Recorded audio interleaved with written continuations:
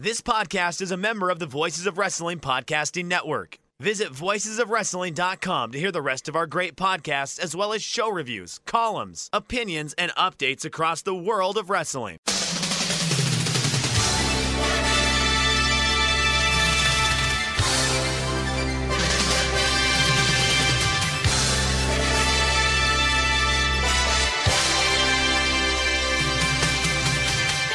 Hello everybody and welcome to the Super J-Cast. I'm Joel, joined by Damon McDonald. It is Friday the 7th of January. This is episode 192. Happy New Year, Damon. Ha! Yes, it is a new year. 2022. Scooby-Doo. Who gives a shit? Yeah, look at that. Another year in the books. Another trip around the sun on all that shit. You have a good New Year? Yes, I think I stayed up to watch. I say stayed up, and me like staying up past about 10 o'clock is a minor miracle these days. Right. What did I do? I think I watched Jingle All the Way. You know, the Arnold Schwarzenegger film. I sure do. Turbo Man, yeah. Okay. Wow. Really, man, you partying it up over there. That's and ate lots of crisps. Yeah. I got fancy crisps. I got little like tortilla chips shaped like Christmas trees that tasted of turkey and stuffing. Jesus. What kind of? We opened this special wine that we've been holding on to for about 6 years. Yeah? How's that? Yeah, it's like a sweet dessert wine called Vinsanto that we got in Santorini in Greece. So we've just been waiting for the right occasion. We figured seeing in the 2022 was the right time to do it. All right, nice. How was it? Was it delicious? I could only drink. I could only drink a tiny amount. Oh, my mum's come to join. But so what? Say hello to the listeners. Oh, Mum. She's here. Oh, she's here. She awesome. emerges from her room periodically to drink juice. Nice. Yeah. Take a big poop in the house. How was your New Year? New Year's was good. Of course, we had a couple people over at the Pentally Box, and we did it right. We did it right. Again, limited in peoples, but yeah, we did pretty well. We have to keep that guest list nice and tight. It was good. It was good. Imagine building something in your house that's intentionally shaving years off your life. You know what I mean? Like, I had this conversation, and I'm like, I built this. I didn't build shit. I paid for somebody to build it, but it's built, and it's the sole purpose of it is to destroy me physically because it's there. It's so convenient, Joe, just to walk over and pour yourself a delicious cold beer from tap. Fantastic. All right. Look, this is one of our most popular shows of the year. This is where all the listeners come back, Joe, to because they're hopping on board. They've heard the buzz and they've heard the news of how earth-shatteringly great Wrestle Kingdom was. Both nights. Yeah, and we got to be careful here because this is the sort of one that we get the Reddit comments saying, "Oh, well, I tried to listen to them again for their Wrestle Kingdom show, but they're insufferable. I only made it 5 minutes in." So we've got to be on our best behavior here. Yeah, I know. Well, you have a New Year's resolution, you know. Yeah, I did. Yeah, I'm going to be kind to Reddit. Reddit, yeah. I like you. You're all nice. Yes. I've never had a problem. They love me. They don't like you. That's what it is, right? I hope. No one likes me, Damon. And that's not true at all. I'm a terrible person. That's not true at all. I mean, Kevin Kelly does. I mean, even though he doesn't say our names at all during the entire 2 fucking broadcasts, but that's okay. That's okay. Well, I've decided I'm just going to pass myself off as Joel Yentis, and then why is Joel? Why? I mean, can I ask a very serious? Why is that happening? I mean, I haven't talked to him in a while, actually. I'm terrible at texting, but yeah, he's getting all these. I heard Andrew Rich's name pop up. Who else? Fucking every Tom, Dick, and Harry. We're just starting the show from the right foot, aren't we? We really are. Right back in the groove. Right back in the groove of things. I mean, I'm serious. The guy does a fucking 2 hours with us. can't mention. And here's the thing too. Here's what I don't like as well. He says things I say on that goddamn broadcast. You know what I mean? Like things that I know that you would only say if you listen to this shit. Now, he's not saying pastrami sandwich and shit. But there's like certain things that's just like, oh, that sounds very Damon-esque. I don't know. Maybe You're an influencer, Damon. I feel like I am. I'd like to think I am. I'm definitely not anymore. I think we're not anymore. I at one point thought we really were. But here's the thing. We purposely pulled back on that shit. Like, we don't do scoops with a Z. We don't do fucking... You notice that? We don't fucking do that anymore. Because nobody talks to us anymore. Fucking... We have no friends. We're by ourselves now. I think we've achieved our goal, actually. Yeah, so I told you, just systematically alienating our entire listenership until it's just you and me having a private conversation that's uploaded to the internet. We're there. We've hit the sweet spot. I think we did it. I think we've done it. So if anybody listens, just tweet Joel. Just say, hi. I'm just going to shout out our one listener. Hi, Damon. Hope you're enjoying the show. Yeah. Love Booze Leprechaun. I don't even think Nicole listens anymore. What do you think of that? Yeah, it wouldn't shock me. No one should listen to this. It's a terrible podcast. That's a good point. It is really awful. Yeah. I'm deeply embarrassed of having a... You want to end it right now? Podcast. You want to end it right now? You want to just hit stop? Just be like, all right, I'd rather be caught masturbating over hentai than caught doing a wrestling podcast. Yeah. Every time Mally tries to bring it up with strangers, I'm like, shut up. Right. Well, here's again, we've talked about this, but the problem is... She does it every time we meet a Japanese person. Like, we go to a Japanese restaurant and really? start talking, and she's just like, oh, my husband likes wrestling. And I'm like, kicking her under the table. Like, shut up. And of course, do they... Well, see, here's the thing.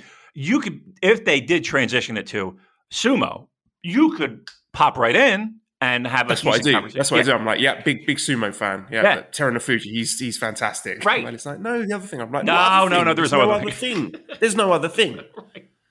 Right. Trust me, there's not. Yeah, I know. I never mention it to anybody. I don't mention it to anybody. Because again, you have to.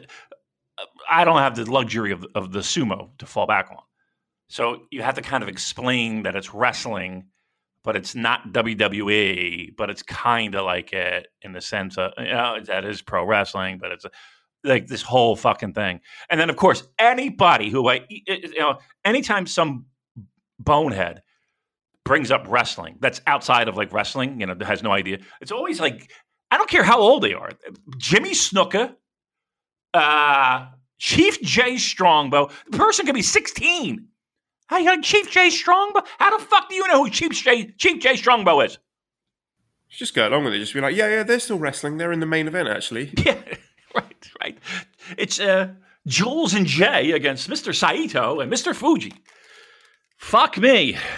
Nah, of course that's not going to happen.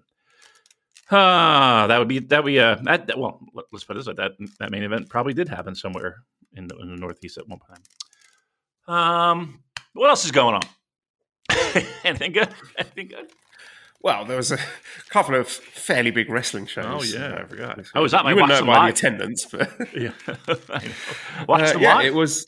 Oh yeah, you did because you were staying up all night in agony with great pain, busted shoulders. Yeah, my shoulder was fucked up. Isn't that funny that I'm the one with the favourable time zone, but I couldn't watch them live in UK. I think I managed to watch most of night one live, but night two, I was out having afternoon tea with my family. Oh, look at you. Living. No wonder we stink. You're not even watching the show.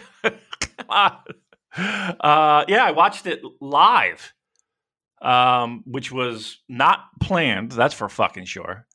It was the pain was just waking up in the middle of the night, and I had to get up. So I would go downstairs, go on the couch, and I'd be like, well, we're about 15 minutes before this thing fucking goes on.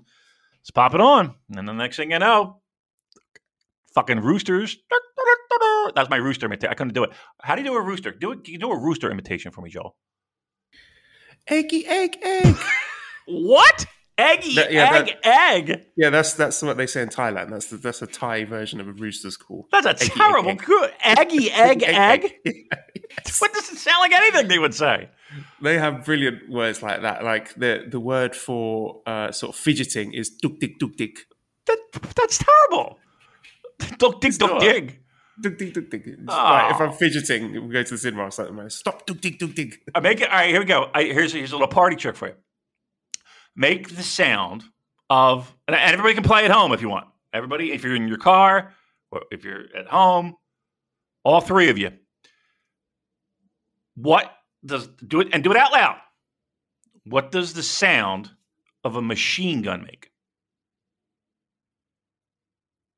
Joel? Have I got to do it as well? Yes, of course.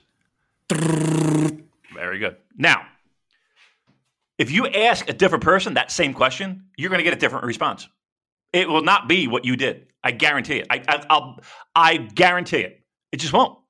It's Depends on one the of those type of weird gun, though, things. doesn't it? Maybe you need to refine the question a bit more. Why? What do you mean? No, I don't. The whole point of it is make the sound that a machine gun makes, and the funny part about it is everyone's going to have a different response. Somebody's going to go rat tat tat tat tat. Some person's going to go. Another person's going to go blah, blah, blah, blah, blah, whatever the fuck. Some person's going to go. What did they say? I forget. What does the fucking rooster say? Fuck. What? What was it? Eggy, egg. Eggy. Stupid. That's terrible. That is the worst. Eggy, egg. Eggy, egg. I could go for an egg. A nice hard-boiled egg. All right. Well, yes. Wrestle Kingdom, Joe. 2 nights. The extravaganza to end all extravaganzas. I saw it live. I did text you a couple times, and then I faded away because I just don't want to text. And you weren't responding, so that does answer the question of what the fuck were you doing? Looking after a screaming baby. Listen, answer to everything these days. 2 years Can't wait ago. to get that vasectomy, David. 2 years ago, I wish I could have a child. Oh, what was me? Now look at you. Now listen to you. Ruined my life. Ruined. You're ruined. I told you you shouldn't have. I told you, but now you won't listen. Anyway, the Instagram pictures are priceless. Anyway. Okay, so it's worth it in the end. Yeah. As long as those likes Wrestle keep Kingdom. coming in. Yeah. What? Wrestle what? What? Wrestle who? Wrestle Kingdom, Joel. It's New Japan's flagship event of the year. And Really? we are Someone here. should have told them. Look, all right, let's get this all out of the way here. That's great. You taking over the show now. I'm taking over the show. You're the one stood on top. Let me Okay. drive the train. No, you're not allowed to. I'm wrestling the wheel back. No, I want the wheel. I got the wheel now. I'm the drunk driver. I got the wheel. I've got to get through the questions, Damon. I'm These ramming it idiots right in the giving us fucking questions. reef. I'm taking this boat down. You kidding me? Look at me. I'm doing this. I'm the captain now. I'm the captain. It's turned All into right. Speed 4 or whatever number of film runs. All right, you take the fucking wheel. I don't like driving anyway. Take it. Where are we going? Let's talk about Wrestle Kingdom. This is a big wrestling show, the Well flagship said. event for New Japan Pro Wrestling. Should have told them. All right. Overall thoughts on the 2 nights, without talking specific matches. Bash says, how much do you think was filler? How much was thriller? For me, it was 40% filler and 60% thriller. So, yeah, what were your overall thoughts on the shows? I think in most cases, most being 2 nights, anything before intermission was largely. It was rare that you got a solid match. Now, I will say this: I thought Show and Yo was good. Here's the thing: I think there were moments that were good on matches that were before intermission. A lot of the things that I sat here and talked about and hoped for and kind of grandstanded for, it didn't actually pan out, right? Especially like the 6-man tags where they were fucking Road 2 with a little bit more spice. But by and large, they were fucking Road 2 shows, multi-man tags. I thought the main events were, if not home runs, they were They were long fly balls. They were solid. They were tight. And then you had some good, and then you had some stuff that had me scratching my fucking head. Scale of 1 to 10, I think we're in a 7. I think we're in the 7s. I don't think these two shows were near the top. If we're judging multi-event, like multi-night event Wrestle Kingdoms,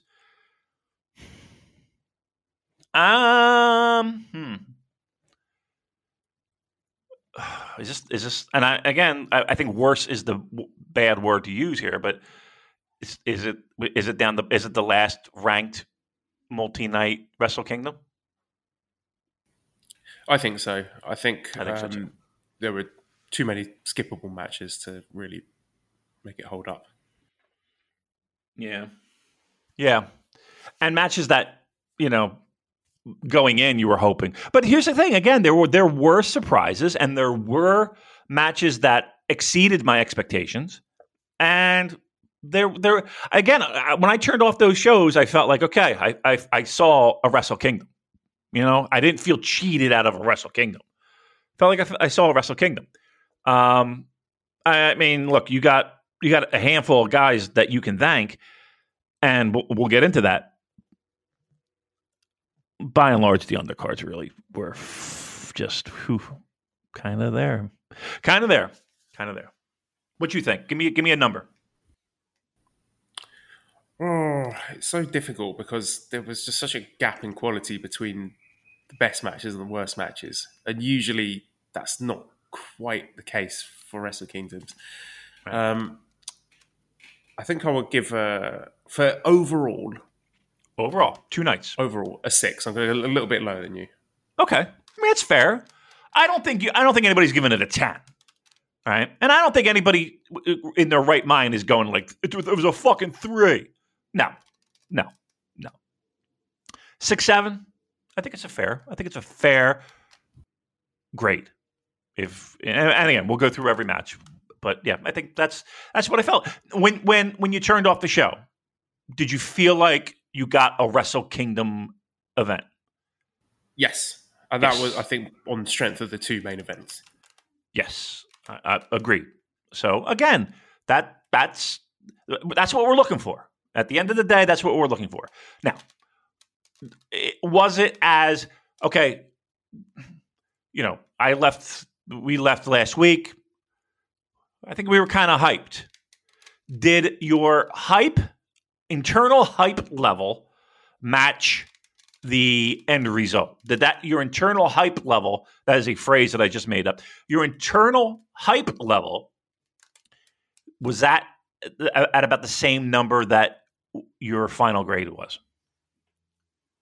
I think the actual product in the end exceeded my internal hype level, which was quite low. But I think I was possibly underselling the quality of the main events, or the potential quality of the main events. And for me, they really over-delivered and rescued the shows, basically. Okay. And I would say I was about even with my hype level to, okay, that is this year's Wrestle Kingdom. So, I mean, you can't knock that. I think it's to walk out of that with what we got, I'm totally okay with. And I think in general, the feedback that I've heard, and again, very limited, I do distance myself from that. I think everybody's been very positive on it, or at least positive. Like, we're in the green, we're not in the red, right? The impression I'm getting is that the shows were poor by Wrestle Kingdom standard, but the top matches were great. Okay. So our Discord would say less than 5? I'm not talking to those people. I mean, I thought you said it was better. It's not better, is it? You've been lying this whole time. Okay. Our Discord tends to be higher on matches that the general viewership are lower on, and lower on the matches that the general viewership are higher on. Why is that? Why do you think that is? I just think they've got a little bit of a contrarian streak in them. All right. That's where you make the money. All right? That's where you make the money. All right. I mean, come on. What do you think about now? You're in the Voices of Wrestling Slack. You're an active involver, chitter chatter. You like to text away in there and talk pro wrestling. What's the general feeling in that group? A third of the match is crap. A third of the match is fine. A third of the match is fantastic. Okay. I mean, that's what it was, right? I mean, that's what it was. All right. What about your Brazzers chat? Can I ask you about the attendance? What your thoughts on that were, actually? Because Derek says Eastern Lariat reported night 2 attendance down from half to 6,379. Should the company be panicking about this going forward, and whether or not they can do a 2-night Wrestle Kingdom in future? It was about 7K last year, so I mean, it's pretty similar based on last year's 2-night COVID situation. Jamie says, with low night 2 attendance, can any conclusions be drawn about the popularity of Will Ospreay? I don't think so. I'm not willing to make any conclusions about anything based on these numbers, because even when there wasn't a pandemic, night 2 in 2020 was about 10,000 fewer attendance than night 1. Yeah. Night 1 is January 4th at the Tokyo Dome. It's got that name value. You're always going to get a lot more people turning up for that. The night 2 thing is always a hard sell, regardless of who you put in the main event. So, I mean, if you want to say that, Ospreay is not a draw, then you've got to put that on Okada as well, and you've got to throw the same accusations at Ibushi and Jay White last year. I just think the night 2 is a tough sell, and pandemic. I think that's just I'm hand waving that personally. I mean, keep in mind you're not getting the casual fans on a night 2, right? Your casual fans are going to go to night 1. And I know that the idea is, well, we'll draw them in. Night 1 will sell them, and we'll be back again from that. That's a tough sell. You know what I mean? Like asking people to do, like if you're flying over there, like us would, like we would do. Even for us, it was the second night. We were. I don't know if everybody was ready for night 2 as much as they were for night 1. Night 1, you're fucking hyped. You're excited. You're ready to go. That's a big commitment for people, I think. And again, they didn't have the luxury of having people flying in. So you're looking at hardcore. You're looking at a hardcore base of fans that are going to go double dipping. What is it? 3 hours, 4 hours? It's a long fucking day. You got to be into the product, and I don't know if that's the case. Look, I know everyone. Here's the thing. It's hard. I don't want to say it's hard. It shouldn't be, but apparently it is. It's hard for them to pull back off of 2 nights. Like, I just feel like the general perception is that we can't do 2 nights, so we're going to go back to 1 night. I mean, I don't understand. I think Wrestle Kingdom, it should be 1 night. I think the novelty of 2 nights is tough, especially with fucking COVID and the restrictions and all that shit. Like, truth be told, I know that they booked the arena, and I don't know what it would take to get out of that lease agreement, or I don't know. I'm talking out my ass, so I can't say. But it just, like, knowing what the world was and what kind of crowds they might expect to draw, it wouldn't have been a bad idea to just say, you know what, we're going to hold back on 2 nights. We're just going to do 1. And I don't think anyone would blame them, right? Like, why would no one would blame them? And again, look, you heard the positivity in Kevin Kelly's voice. You heard a lot of people getting excited, thinking that, okay, once this turns the corner, we're fucking flying high. And again, when they say that they've been looking to book that Fukuoka Dome for a while, right, Joel? Like that's like that being public really is maybe one of the worst kept secrets in pro wrestling, because they've been looking for domes and big buildings and baseball stadiums for a while, and Fukuoka being one of them, running to Ontaku. So, but even with that said, it does seem a little ambitious in this climate to me, right? Yeah, I agree. And this whole thing of, when the clap crowds are gone and when we're allowed We've been saying it for 2 years. travel. Yeah, I can't do that anymore. We'll talk about it when it happens. Yep. But I think we have to review the products we have now, not the products we hope we're going to get in some distant future. Yeah. And again, we've been saying for 2 years, hey, hang on. And trust me, when it does happen, I think it will be amazingly great. We don't know. No one knows. They don't know. So that could be years away. It could be years away. I mean, nobody thought it would be this long. And it doesn't seem like we're getting any we're doing any better, We got tennis stars fucking getting kicked out of Australia. We got it all. It's the same. We have not moved an inch, it feels like. We got Ontario and Canada shut down. Locked down, Joel. Ontario, Toronto, shut down. Restaurants closed. I hate to I'm not going to bring it to this. My point being is that we don't know what the fuck's going to happen in next week, let alone a year from now.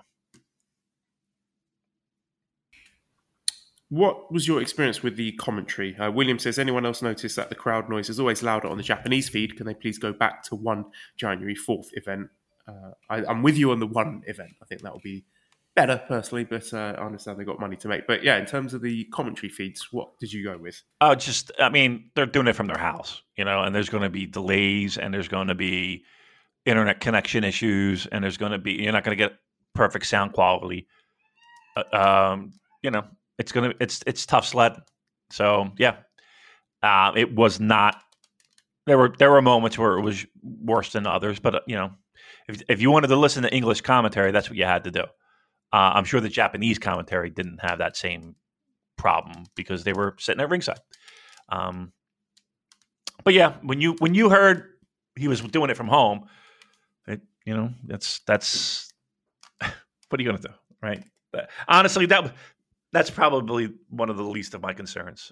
That I was easily hand waving because what are you going to do? I mean, the guy's fucking waking up at 2:00 earlier than that to do live commentary for everybody. He's doing it over fucking. We expected that going in. You know what you're going to get with a remote commentary. Yeah. I tend to listen to the English live when it's available, and then if I rewatch stuff, I rewatch in Japanese. Like I rewatch the main event in Japanese, so then you get a bit more of an authentic audio experience there. Yeah, it's going to be much cleaner, I'm sure. I mean, they're hooked right into the main audio, so yeah. So you're not going to get the background noise, and of course, there's always the fucking distraction with when they have to cut the music for the entrances for the copyright issues. That's always a problem. And then Chris Charlton's screaming at you through your TV because the levels are all off. So it's 2:00 in the morning. Chris Charlton's screaming in your living room. It's not the greatest. No offense, Chris. I'm used to people screaming at me at early hours in the morning. You sure are. All right, let's get into it then. So January 4th, the opening match was the New Japan Rambo, so the Final Four advanced to the KOPW 2022 four-way. And our Final Four, after 27 minutes and 14 seconds, were Chase Owens, Shima, Minoru Suzuki, and Toru Yano. So what did you think of this one? It was a lot of nonsense, right? A lot of shenanigans, a lot of battle royal style pro wrestling, which again might not translate well to a audience gearing up for wrestling. People love it though. Right? I think the biggest draw is who's coming, who's popping out. Tatsumi Fujinami looking all of 70-something years old, rocking out. Everybody wanted to take the big dragon screw leg whip. I thought that was cool. Everybody was lining up for that. They couldn't wait to fucking take that bump. I don't have a problem with any of the Final Four. I think a couple of them we actually even said would be there.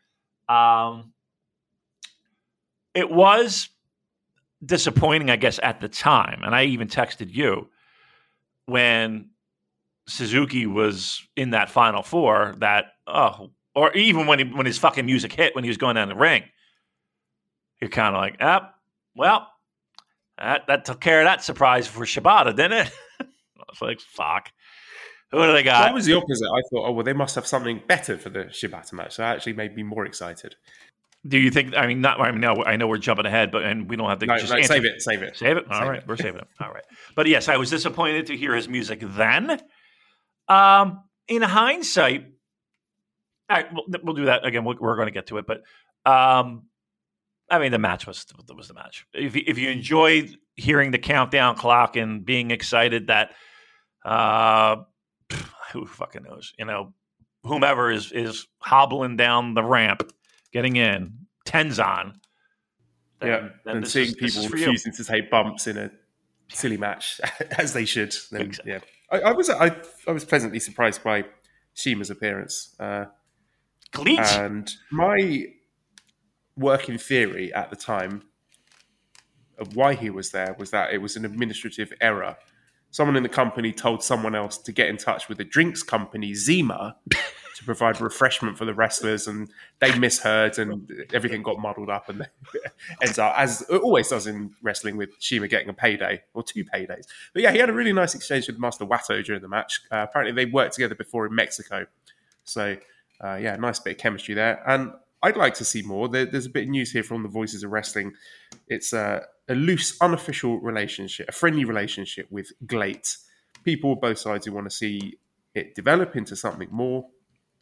Liger, apparently. Liger's a big Strong Hearts fan. So we'll see if anything more comes of that. But yeah, that was our New Japan Rambo. Well, light and breezy, fun stuff, as always. They they're all about the partnerships now, right? They're all about the partnerships now. So why not? GLEAT, Freedoms. Who else can we grab? Get involved with. It'd be great. This would be the point where I drop in an amusing reference to a small Japanese independent wrestling promotion that will be a terrible fit, and everyone chuckles. But those jokes are not funny. So, come on! That was a funny. I did a funny joke. That was a funny joke. Yours was funny, but okay. I'm not gonna be grumpy this year. Oh my god, you're starting off with a bang.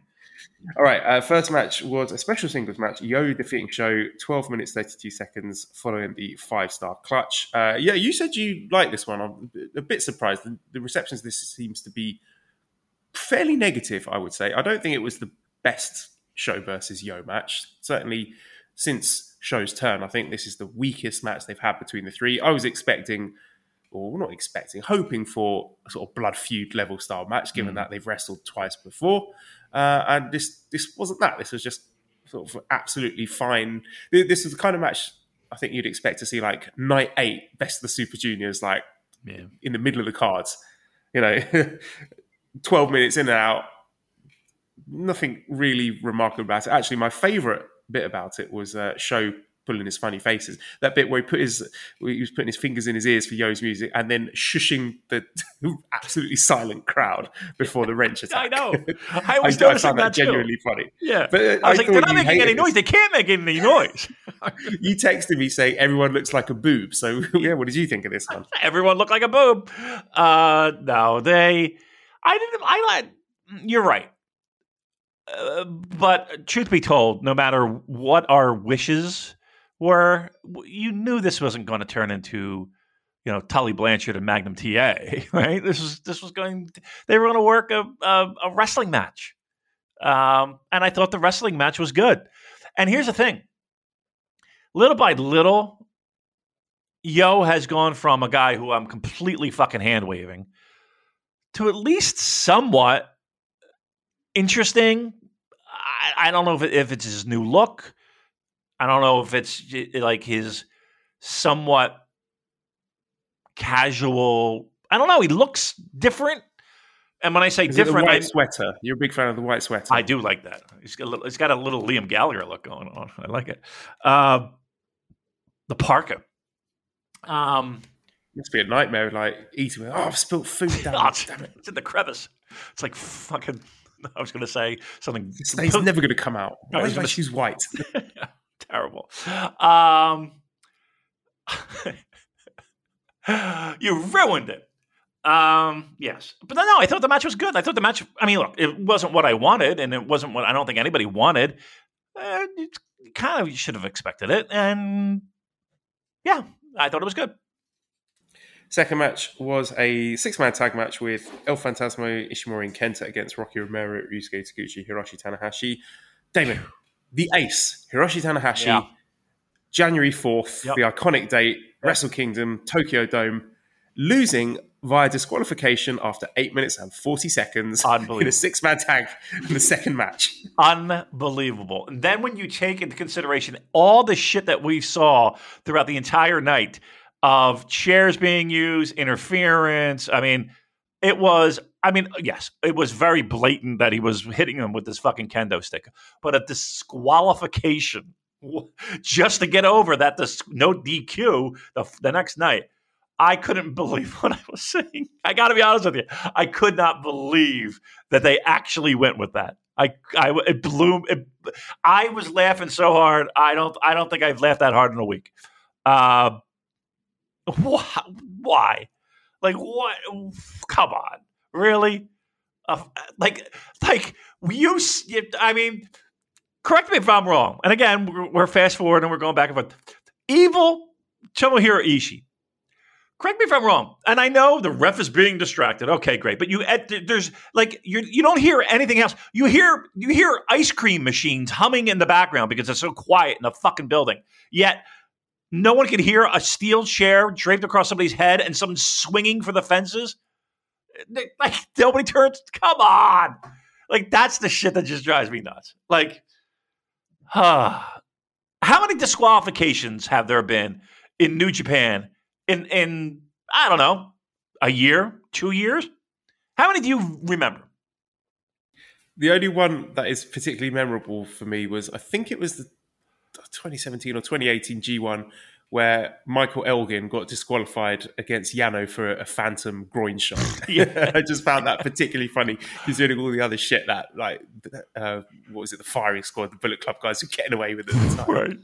I cannot believe that they decided to go that route. That was just like nobody looked at each other and no, we're not doing that. Oh, come on. Holy moly. Yeah, I can't believe I was that flabbergasted by a third match on a Wrestle Kingdom show. But here we are. I like to imagine Tanahashi like coming. Okay, right, January 4th, the biggest show of the year. Hiroshi Tanahashi, one of the most iconic wrestlers. What have you got for me, lads? Okay, so sit down. Right. All right, we're building for the next night, man. That's what we're doing. Ugh. No one watching that show was like, wow, Tanahashi's really going to lay it to Kenta then. Like, nobody was. Nobody cared. Oh, go pile on, Reddit. We're negative tonight. I won't. Oh boy! All right, nobody. But here's the thing, though. Everybody's scratching their head just like us, right? We can't be the only fucking ones that are sitting here like, what in the blue fuck is that? Half the people are outraged and saying, "Oh, look, I can't believe this is Wrestle Kingdom. What have they? They've murdered, they've butchered my boy." And the other half are saying, "Calm down. There's always been nothing multi-man tag matches on Wrestle Kingdoms in the past. Stop getting so upset." So, really, I just enjoy. Have there been? Watching the two sides. I mean, there's been nonsense, but have there been how long ago? 5 minutes DQ finish. Please let me know when that happened. Moving on, third match, another 6-man tag, which was Ospreay, Great Khan, and Jeff Cobb defeating Bushi, Sanada, and Naito. Ospreay pinned Bushi after 9 minutes 20 seconds, following the Hidden Blades. The only note I've got from this is a comment in our Discord from John, who said, "Okay, I'm excited for Naito versus Cobb. Can we pin Bushi now, please?" And lo and behold, but ding! This was I mean, Ospreay sat on the fucking chair the whole match, right? So. Okay. It wasn't even like you got Ospreay's offense in there a lot. I don't know. This was a Road 2 fucking tag match. Like these two matches had me really worried like for the rest of the night. Like it was like, oh my God, these guys have shit the bed. Like this is what we've come up with. This is what we've got. And it was like, oh Lordy. Again, things got better, as we said, but it was off to a bumpy start, right? Like after this match, Were you sitting there like, oh my God, they have to fucking really blow away here because we're starting off really rough. Yes. Yeah. That was my exact feeling. I thought this was the weakest opening to a Wrestle Kingdom, like the weakest opening 3 matches that I could remember, certainly. Yeah, I'm struggling. Like, I mean, listen, we've had Rambos for the past couple of years at least, and they've been okay. They've been various degrees of okay, whatever. I mean, listen, we had Billy Gunn one fucking year, right? Remember that? We've had our highs and lows, but yeah, I was legitimately questioning why am I watching this after those matches. It was a rough sled, that's for sure. 4th match was the special singles match with Katsuyori Shibata defeating Ren Narita after 11 minutes 46 seconds via PK. Now, we've got conflicting stories here. So the Wrestling Observer are saying that Shibata went into business for himself, changing the rules at the last minute and making it a normal wrestling match, which Shibata himself said afterwards.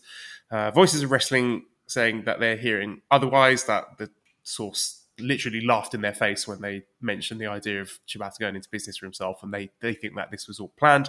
I tend to lean more towards the latter. I think there's just a bit of a work. Although I do like the idea of Shibata just deciding to change the rules at the last minute. Like, when did that supposedly happen? Was that like in the ring as they were doing the entrances? Like Shibata's just sort of whispering to Ren, I'm changing the rules. We're going to do a proper wrestling match. I'm going to absolutely batter you with elbows and kicks. I hope that's all right. And Ren's sweating. He's like, well, can I hit you, Shibata? No, you can't. You're not allowed to hit me. But I'm going to kick the shit out of you.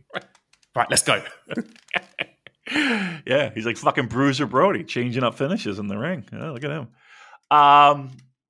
Look, I think, one, I don't care whose idea it was.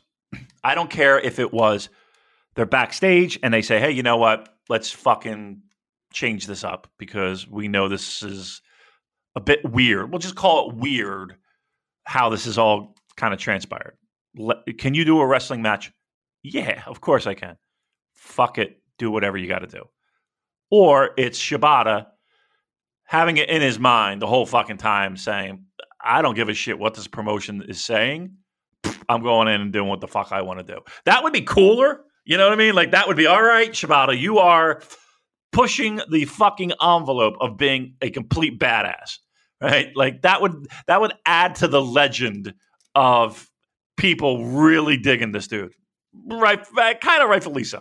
Like, that would, for him to go into business for himself, as the kids say, and to do that, the idea of that is pretty great.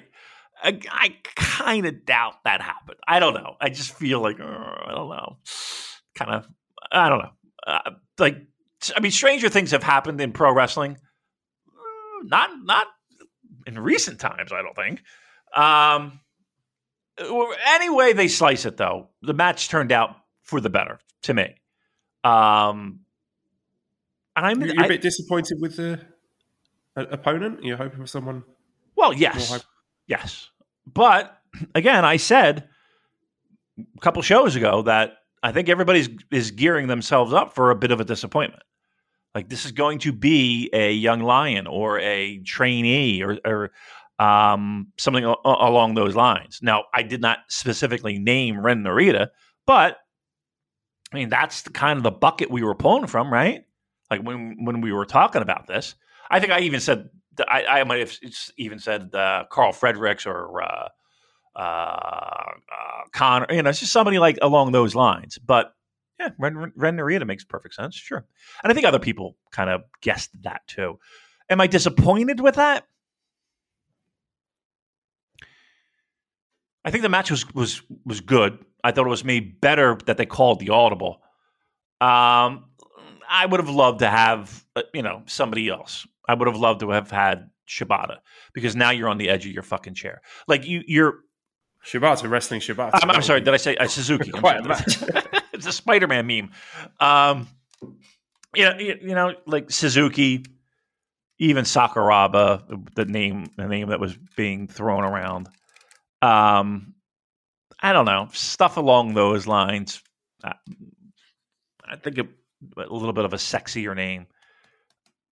But the match was good. I thought the match was really good.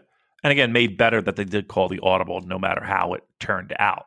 I just think there was a lot of people that, and right or wrong, had their heads set on it being somebody with a little sexier name. Let's put it that way. Yeah, I think it was a very fitting choice in the end. And I'm glad that they used it to elevate a young up-and-coming talent, given this big spot. I was actually kind of waiting for the heel turn from Narita at the end. I thought he was going to kick him in the head or something, but he didn't. But I'm glad they didn't in the end. It's a nice story. Shibata wrestling his protege. And I've been saying for months and months and months, Damon, that New Japan Strong has low-key been the Ren Narita project. Yeah. That they've been using that to quietly build him up and give him big singles matches and establish him, getting him ready for positions like this. And you can see, by the way, he's booked on Strong. And now this has vindicated my theory that the company are extremely high on him and he's got a very bright future ahead of him. This is a huge seal of approval. And the match, it was not a brilliant in-ring match. I mean, this is where things like star ratings are less useful, because putting a star rating on this doesn't really give you the full story, does it? It's a great moment and a great story between them. Yeah, I would agree. It's handcuffed in the sense that it's not possible to have, this multi-star classic. But it was a moment. And yeah, I think it means a lot to have a guy like Ren Narita in there, right? I mean, they chose him and he chose him. So yeah, I think that's positive all around. And we'll get over the fact that it wasn't, as sexy a name as maybe some people had wanted, but I think it worked out in the end. Then there was an announcement that New Japan are going to be back on AXS TV in the States. Derek says, "What's up with the AXS TV deal? I thought Anthem dumped them for Impact." They did. They signed them back. Look, I will guess, and I could be wrong. I don't have the numbers in front of me. When New Japan was on AXS TV, the numbers were better than what is currently on now. It's a positive. I don't think anybody's. I was actually surprised. And again, Kevin Kelly. Once again, if you listened to the show, you would have heard Kevin mention, US TV right around the corner. Blah blah blah. He didn't mention AXS TV, mind you, but he did, clue you in that it was coming sooner than later. So it was good. I think it's good. I mean, they're not making this. This is not like a Fox Sports deal, where the company's now jumping in coins like Scrooge McDuck. That's not happening. But it's exposure, and I was skeptical of this, but and it might have been a different time and a different place, but a lot of people, that's how they got their content, the New Japan content. Like, they would watch it on AXS. I was kind of shocked by that. Let's see if it takes off. Let's see if it helps. Let's see if it draws people back to World, as Kevin had said. I think it has to happen. Like you have to have TV in some capacity in the States.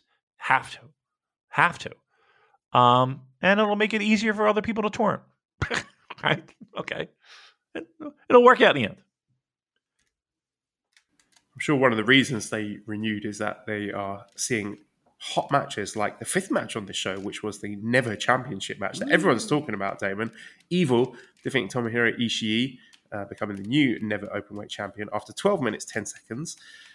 Shane says, how is every House of Torture match a 5-star classic? This is what I mean. We've got one of our Discord members, friend of the show, Andrew, going to the Tokyo Dome wearing his House of Torture t-shirt. Loving every second of it. I mean, it does amuse me, Damon, how much outrage there is over this match. Like, have you guys not seen any Evil matches lately? Yeah. This is what he does now. Like, where's the surprise here? Really? People are upset over this match specifically, or not just the whole body of House of Torture work?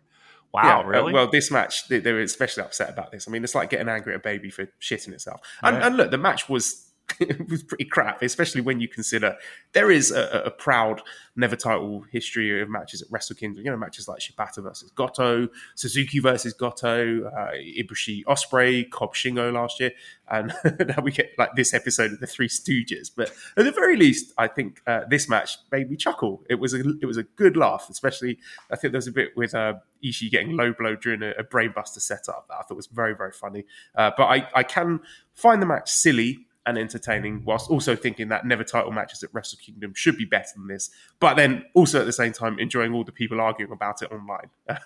I mean, to be fair, I think Chris Charlton summed it up when he called it a clown car. There were a lot of people running in that ring. Look, if anything, what this will prove to you is that either A, they don't give a shit and they're going to do it anyway, and all of your bitching and moaning is just wasted breath. Can I interject with the questions here? Because we have a lot of questions along those lines. I'll be more than happy.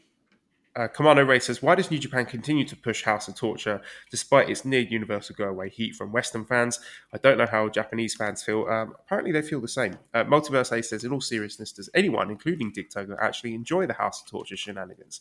Even when all the BS paid off, when Yo thwarted show, all I could think of was that this was a waste. The less said about evil Ishii, the better. William says, why do they continue to do House of Torture heat spots with a crowd who cannot boo? Save it for vocal crowds. Right. That's another great point. I'm waving your flag. I'm right there. I agree with all of your questions. The problem is that the only answer I have to give you is that's what they want to do. Right? They don't care. They honestly don't care. Unless we flood the inbox of New Japan Pro Wrestling at NJPW 1972. Unless that inbox is flooded, then maybe somebody would hear it. But unless that's done, I don't know. Who knows? People only do that when people say stupid things on Twitter. Oh, right. Look, it's the best thing I can tell you is this, and I mean this from the bottom of my heart. Fast forward. You know what you're going to get. And if it puts you in a bad spot, if it makes you angry, if it disappoints you, fast forward. You know what you're going to get. Just fast forward is a wonderful tool. Wonderful. It allows you to skip over the shit that you don't want to watch. Now, if you're watching a live event, this is a perfect time. Make yourself a sandwich. Grab yourself a cold beer. Maybe remove some stool from your body. Who knows? But know that give yourself about 10 minutes. Wiggle room. Maybe go outside. Go stretch your legs a little bit, right? Kiss your wife or your husband. Pet your dog. I don't know. But there's got to be something better for you to do than to subject yourself to that which is the House of Torture, right? I've decided to take that route. I'm a fast-forwarding motherfucker because I don't give a fuck about evil. I don't give a fuck about Dick Togo. I don't give a fuck about House of Torture. I don't care. I've seen enough of it. Fast forward. And they're out of your life. Your life will be so much happier. So much more. Yeah, I think, like I said before, I think we should be grateful that this is relegated to the mid card. Yeah. It's never. And they made it easy for you. Anytime you see never, you know. That's my egg. That's fast forward. Right? Fast forward. That's all you got to do. And again, if you're watching live, do some calisthenics. Let's be the most fit fans in all of pro wrestling. Or go and get some refreshments. Yeah, that's exactly. Go and have a poo. Yep. That's what I'm saying. That is what I'm saying. So, to answer the question, I was going to ask you: are you looking forward to the rematch with a lumberjack stipulation, as hinted at in the backstage comments? You're gonna have to tell me how it is because I ain't watching it. I'm just not. It is not going to. Those images will not reach my retina and will not be logged in my head. Skipperoo Kangaroo. That brings us to the sixth match, which is the IWGP Heavyweight Tag Championship match, with the World Tag League winners Yoshihashi and Hiroki Goto defeating the champions Zack Sabre Jr. and Taichi after 50 minutes 27 seconds following the Naraku finishing move.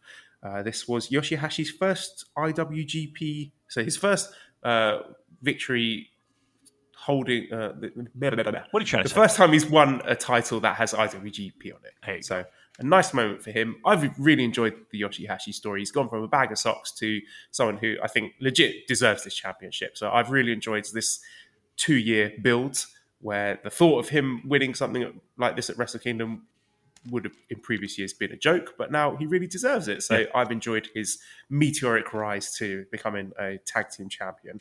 And I did like at the end also Taichi giving him a big hug. Taichi's got pure baby face. He really has. The post-match promo with Dangerous Tech has put them over very, very graciously. And it sounds like Dangerous Tech is going to focus on singles competition this year. Next program looks like it's going to be Goto and Yoshihashi versus Evil and Yujiro. So look forward to that. But yeah, this match was pretty good. I mean, there's nothing to write home about, but absolutely fine. I liked it a lot. I liked it. Yeah, Yoshihashi is probably still like one of those guys that people struggle a little bit. They struggle a little bit to put in their mind of where he is and where the company sees. And again, he was notoriously called the bag of socks, right? We got to find a new bag of socks. He's not the bag of socks anymore. He hasn't been for quite a while. So we need to find a new bag of socks. Somebody to carry that mantle. It's kind of like the KOPW championship, bag of socks. Super J-Cast bag of socks. I was a little disappointed because it did feel like the end of Techers. And I thoroughly enjoyed that tag team. I was happy for Yoshihashi. Because for maybe the first time, even with the never 6-man titles, you always felt like he was never a serious guy. And he felt like for the first time, like to me, he felt like a serious guy. Like he felt like a serious guy and not just like a placeholder guy. And I was happy for him. I mean, he's worked very hard to get there. Seemed like every time it would start, he would take 2 steps back. He still has that less than confident look on his face all the time, though. That's for sure. He really does. I feel so bad for him. He just looks so anxious and awkward. I feel bad. But look at him go. Look at him go. And I know lots of people are feeling the same way as I am.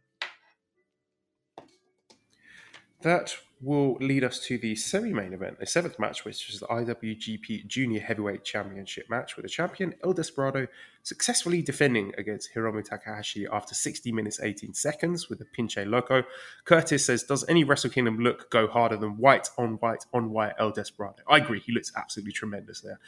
And I agree, I don't even feel like there's competition, as Curtis says.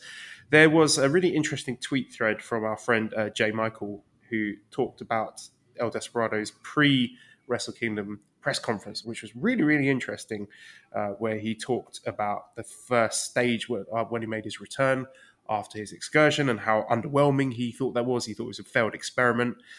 His frustration at being left out of the Liger retirement, which you can see really sort of stings at him. But he learned from that. He was defiant. He wanted to improve and get better and stake his claim in the division.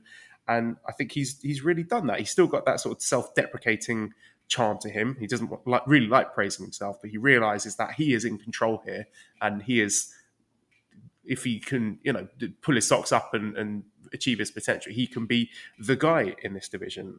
So I think in wrestling, there's often this sort of misguided belief, Damon, that each subsequent match in a rivalry needs to be longer and more epic than the one that came before it. But in my opinion, I think it's more important that the matches show narrative and thematic progression rather than just being longer or with cooler moves and spots. I think we're at the point now with these two wrestlers and their feud that Despy has worked through his inferiority complex, where in the past against Hiromu he would have cheated or worked a limb to beat him in years gone by. I think they've worked through their little love-hate psychological drama during last year's Best of the Super Juniors final, which I still think is their best match. But I don't think this match at Wrestle Kingdom should have been a 40-minute epic with unmasking and character drama, because they've done that. This is the next chapter in the story where Despy needs to go out and prove that he's the better wrestler. They know each other inside out by now. There are no secrets, no tricks, no hidden twists, no mind games. There's no gamesmanship. It's just two elite athletes going out there to beat the shit out of each other, basically, and see who the best man is. Don't hold anything back. This one didn't need to go 30-plus minutes. I thought it was the perfect length. It was basically a 60-minute closing stretch. It was exhausting to watch in the best way. Yeah. I thought the pace was unbelievable. It was a real athletic spectacle to see these two guys just battering each other. There was no downtime, and a fantastic finish where Despy puts Hiromu away really conclusively to show that it's his time and he's the top dog in the division. And maybe we can sort of freshen things up a bit here, because Despy called out CIMA, called out El Lindemann after the match. And of course, there's the spectre of Ryu Lee hanging over everything if and when he can make it back. And then the next day he tapped out to Master Hawato. So I'm glad you said it. We'll see where this goes. But in terms of this match and what it means for Despy himself, I loved it. I thought it was really good. Yeah. I mean, we talked about it on the preview show, how important it was and how much more it would mean to elevate a guy like Despy. I think everybody was kind of jonesing for it. Everybody really wanted it to happen. And the fact that it paid off was great. I thought the match was perfectly paced, actually. Yeah, I'm in full agreement with you there. They didn't need to do a long, drawn out.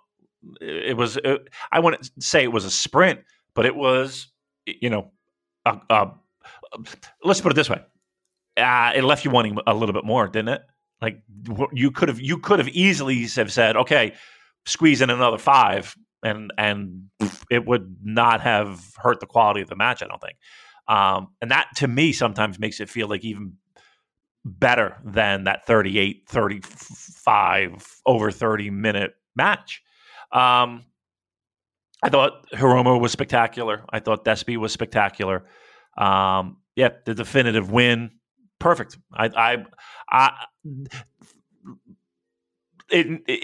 show needed it, that match. Right, it really did. It felt like it was like, okay, we had the Shibata, good. We had the tag, which I did enjoy, but this helped. Okay, we're in Wrestle Kingdom season. This is the first real solid taste you got of it. Very good. And yes, Joel, dark match. In the hobby, it's not easy being a fan of ripping packs or repacks. We hype ourselves up thinking, maybe I can pull a Ken Griffey Jr. rookie card, but with zero transparency on available cards and hit rates, it's all just a shot in the dark. Until now. Introducing Slab Packs from ArenaClub.com, the only repack that provides real value, a complete view of all possible cards, and clear hit rates for each one. Now, when I buy Slab Packs at Arena Club, it finally feels like I know what I'm getting. I was able to open an Arena Club Slab Pack, and I'll be honest, it was a lot better than what you normally do. Say you go to a card show, and there's a random innocuous brown bag of cards, and you can open it and look, it's going to be junk. You know what I mean? Like, you know what you're probably going to get in those. Maybe you find that fun, and sometimes I do. Sometimes I like just opening up cards and saying, hey, look at some random cards or whatever. But if you're really in this game to find value and find particular cards, it sucks to have to buy these mystery packs, and it ends up being, almost nothing. Nothing of value. Not with Arena Club. You can display, again, of all available cards, hit rates, grading. So you know that when you're opening up the slab pack, you are going to get something valuable. You are getting something good. And Arena Club, in addition to having those great slab packs we just talked about, is also a marketplace for card collecting, buying, trading, selling, displaying, all that sort of stuff.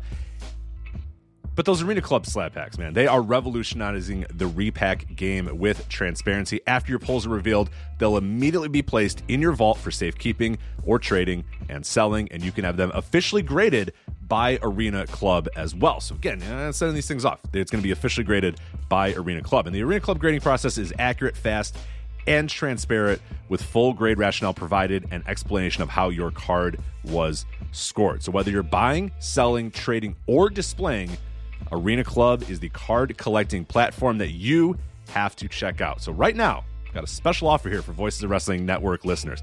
You can get 10% off of your first purchase by going to arenaclub.com/VOWnet. Again, that's arenaclub.com/VOWnet. Now, that's a crazy offer. That's 10% off a $400 slab pack. $40 off right there. 10% off your first purchase. No matter what that purchase is, 10% off. Again, that's arenaclub.com/VOWnet. arenaclub.com/VOWnet for 10% off your first purchase on Arena Club. And we thank them for sponsoring the Voices of Wrestling Podcast Network. Dark match. The guy can't even have 24 hours to fucking feel like he's an important cog in this wheel. Less than 24 hours. The guy's tapping. He was beaten up, Damon. He was the physical effects of this war with Hiromu had taken its toll, and Master Wato was able to capitalize on that. He was fresher. He was the fresher man.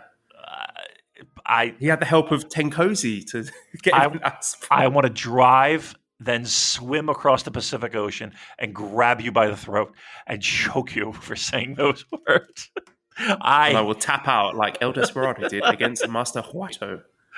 Master fucking, I understand the idea is to turn Master Wato into a legitimate contender. I get it. Absolutely. No doubt. They could have done that at any one of the numerous Road 2 shows leading up to this show, couldn't they? I mean, have Wato pin somebody else or tap out a couple of other people to make them and then have him show up like every other fucking title challenge, show up in the ring and point a finger. But you're going to have the guy who just won the fucking title and had a moment less than 24 hours tap on a dark match. It boggled my fucking mind. Once again, another thing that boggled my fucking mind. Like, look, say what you will. People have to admit that we're not out of line here, right? These are legitimate head-scratching moments, right? Tell me that. Yeah, it's not a choice that I would have made. I think there were other ways of setting up Wato as a challenger, but it was a pre-show match that a lot of people wouldn't have seen. I think the important thing is that Despy got his big win. I mean, this is a huge win. January 4th, semi-main event. I don't think the Wato thing really takes too much of the shine off of what is a tremendous accomplishment from El Desperado. I hate to say it, but the minute it happened, it felt like it cheapened it. I'm not gonna. To me, it did. Come on, can you imagine that? Give me any other scenario where that would make sense. I mean, make it like at New Beginning, or make it like a Road 2 show at New Beginning. I would have zero problem with that. Like if that were done at at Cork and Hall leading up to New Beginning or whatever the next show is, I would have no problem. The next night in a dark match, it feels like if no, it feels like the booking committee was just like, we forgot to set this up, so we gotta make this happen tonight because we fucking forgot to do it before. We're gonna do it tonight. That's what it felt like. Oh well, look, Despy's made of steel. He can come back from anything, right? Right? No. Yeah. Andrew also says, what is the next step for Hiromu? Despy looks to be headed for Wato and Strong Hearts. Is heavyweight a possibility for Hiromu? Any next move dependent on guys like Wato and Yo stepping up more? I mean, I know it was like a little taste of it on night 2. How much did you enjoy Hiromu and Zach's exchange? Definitely did. I could. Let's put it this way: I would have no problem whatsoever, none whatsoever, if that was the direction they went with Hiromu. If they said, "Okay, you're stepping up, big boy time," I would have no problem with that at all, because I think that would be fun. That's truly going to give you matchups that you never thought you were going to see. The main event, 8th match, was the IWGP World Heavyweight Championship match with Kazuchika Okada defeating Shingo Takagi 35 minutes 44 seconds via the Rainmaker. When you saw Okada coming out in his Inoki-inspired gear, the robe, the haircut, looking absolutely majestic, in that Tokyo Dome main event ring, where he belongs, you could just call off Wrestle Kingdom and just give him the titles and wrap it up, because there was no way that anyone else was coming out of these events holding that belt. He just looks like a god. Yep. And a lot of people have said that, but when I saw him in that game, I was like, this man's a god. Yep. And I'm privileged to watch him. I agree 1,000%. The one thing I did like about Wrestle Kingdom and the two shows was there felt to me to be a definitive line between people who are very good, great wrestlers, but not Mount Rushmore. By Mount Rushmore, I mean top of the heap. Really carrying your promotion, the true stars of the promotion, and they shined. They shined when they had to, because they needed to have a really kick-ass main event. Okada's one of those guys, and again, he's not 40. You know, he's been beat up a bit. His body is feeling it, I'm sure, but still young. What a fucking star! Like, what a performance! Like, what presence he has. That's one thing that I just feel like there are a lot of guys that they try to make, and there are very few that have it. And when people say he has it, they better be referencing what it is when it comes to that gentleman. Because to me, above everyone else, he felt like a true, undeniable number one star of the promotion. And he backed that up with an unbelievably great match. Smart, subtle, athletic, great pacing. Shingo, and again, please, Shingo was right there with him. Fantastic. Yeah, Okada delivered one of the, when you really needed him to deliver in a pinch, because up until that point we had a okay Wrestle Kingdom. That man put that show on his back and said, "Okay, you need a big match? I'm your guy. You need me to carry the promotion? I'm your guy. Okay, you need to put a little shine back on this New Japan thing? I'm your guy." He did it. He absolutely did it. And again, we'll talk about the Will match as well. He established himself beyond the shadow of a doubt as the most important guy in that company, without question. There was that terrific moment during the match where Shingo did the Rainmaker pose and then flexed. And you could see just Okada being like, "You little shit, you Dragon Gate motherfucker, in my ring, in my house, insulting me like that," and just started battering him. And yeah, that was my favourite moment of the match. This was so good, David. It's so good. It made me forget about the crappy undercard and the rubbish attendance, the clap crowds. All of that was forgotten because you're watching two of the best wrestlers of their generation, maybe of all time, on the biggest stage, putting on a masterclass. It was perfect pro wrestling. And, you know, you might not have to be a super fan of either guy, but you've got to respect the effort and the execution, because, in my opinion, the match and the work was flawless between Shingo and Okada. I think both guys went out there, they showed their very best. Shingo went out in a shield like a warrior.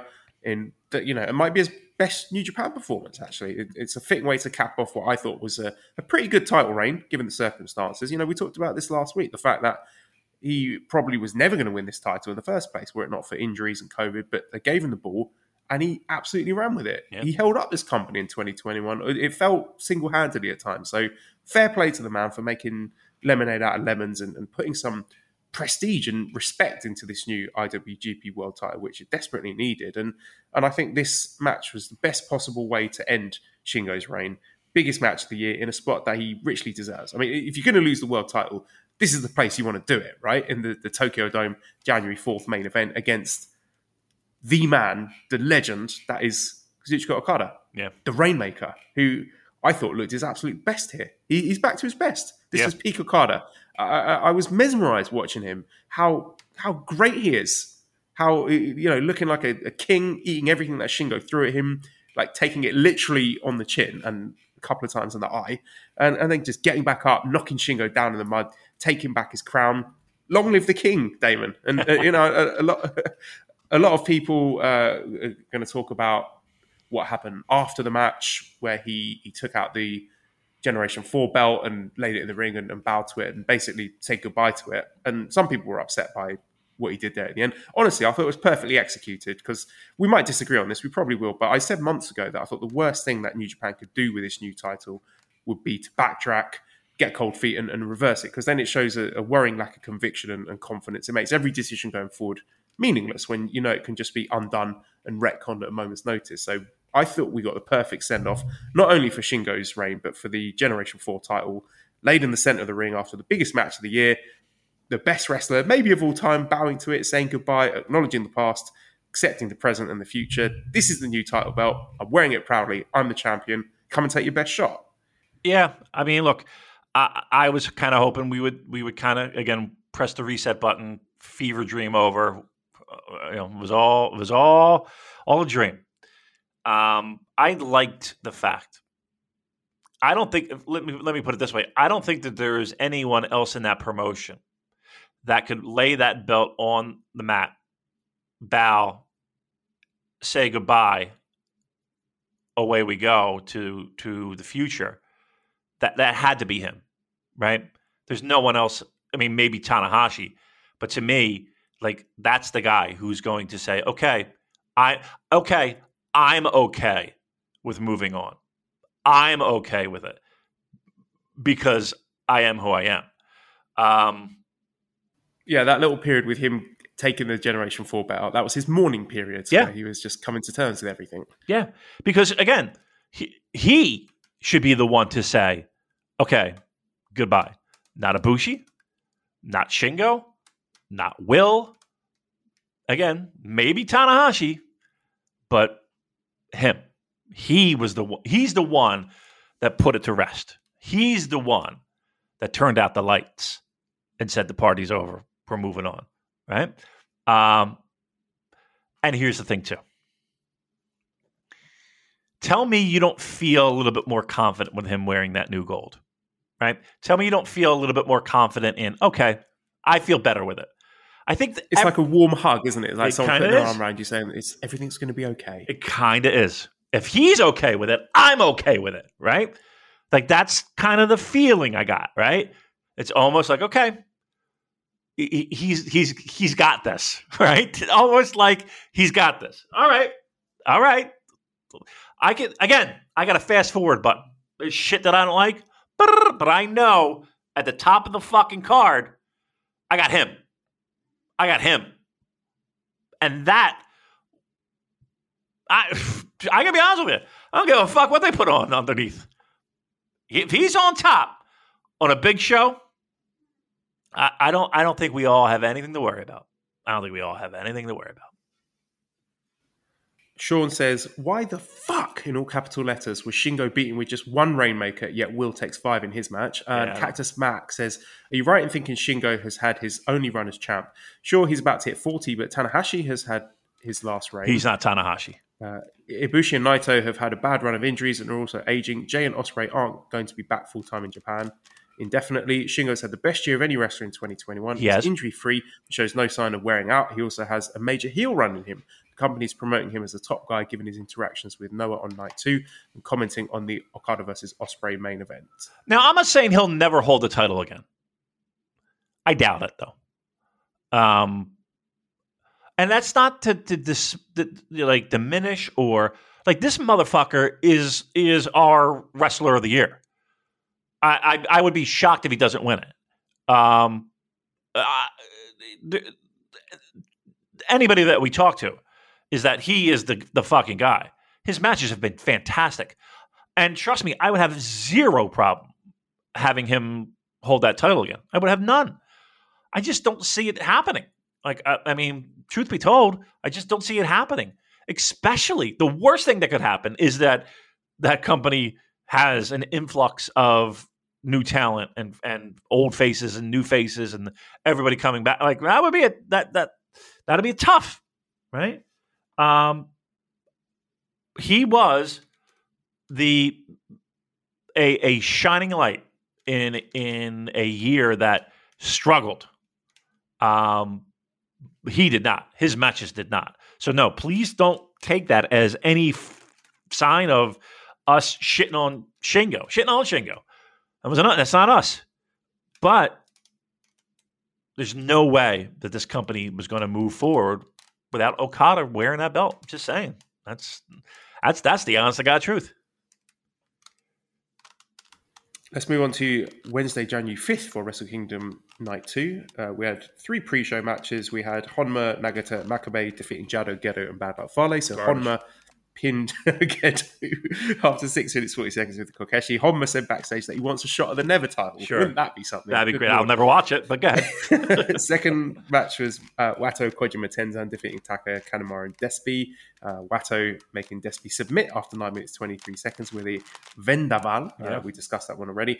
Third opening match was Bushi, Shingo, and Hiromu beating Doki, Zack, and Taichi. So Shingo getting his heat back here after pinning Doki 2 minutes, 28 seconds with Lasting Dragon. First match then on the main card was the IWGP Junior Heavyweight Tag Championship 3-way match where the Flying Tigers retained, defeating the Mega Coaches, Rocky and Taguchi, and the other challengers, El Phantasmo and Taiji Ishimori. 12 minutes, 7 seconds. So El Phantasmo was eliminated, or his team were kicked out after they finally paid off the super kick, the sudden death. He had a little metal gimmick, a piece of aluminum foil. Yeah, which I was surprised about. I didn't think they were ever going to do that. A thin little piece of sheet metal. It was very goofy, but very fun. I like the fact that they gave a little payoff for the loaded boot. Yeah, you know, if you're going to pay it off, getting booted out of the biggest match of the year is a fine way of doing it. Okay, so, I'm just going to throw this by. Was that the worst gimmick? Like the worst foreign object, or whatever you want to call it, you've ever seen in any couldn't you put like brass knucks in it? An anvil. I mean, listen, you know what I mean? A tiny anvil. A tiny anvil would have been great. You mean to tell me somebody couldn't 3D print a fucking tiny anvil or a hammer or something that looked a little bit more devastating than a fucking piece of like a fucking cookie sheet or something, or a fucking, you know? Oh, I laughed. I swear to God, I did laugh at that. It was so preposterous. Like that? Come on. I don't know. They could have gimmicked that boot somehow. But I do like the fact that they did it. Like, you know what it was? It was like, oh my God, finally somebody has fucking common sense. Of course, let's hold the motherfucker down and pull off his shoe. Thank you for at least being logical here. Yes, I did enjoy that. And I did enjoy Robbie Eagles as well. Robbie Eagles was flying around like a motherfucker. That guy, he was there to put on a show. He was all over the place. I liked the match. It was equal parts good wrestling, high fast paced, junior style, with just a little bit of goofiness in there. So I kind of dug it. I did. I was surprised actually that the Mega Coaches didn't become the 69th junior tag champions yet. I mean, they could do in the future. Backstage after the match, Robbie was drinking beer out of El Phantasmo's boot, which was impressive and disgusting in equal measures. It looks like there's going to be a rematch against either ELP Ishimori or more likely Mega Coaches. I couldn't quite figure out which direction they're going with, but they will wrestle again, I'm sure.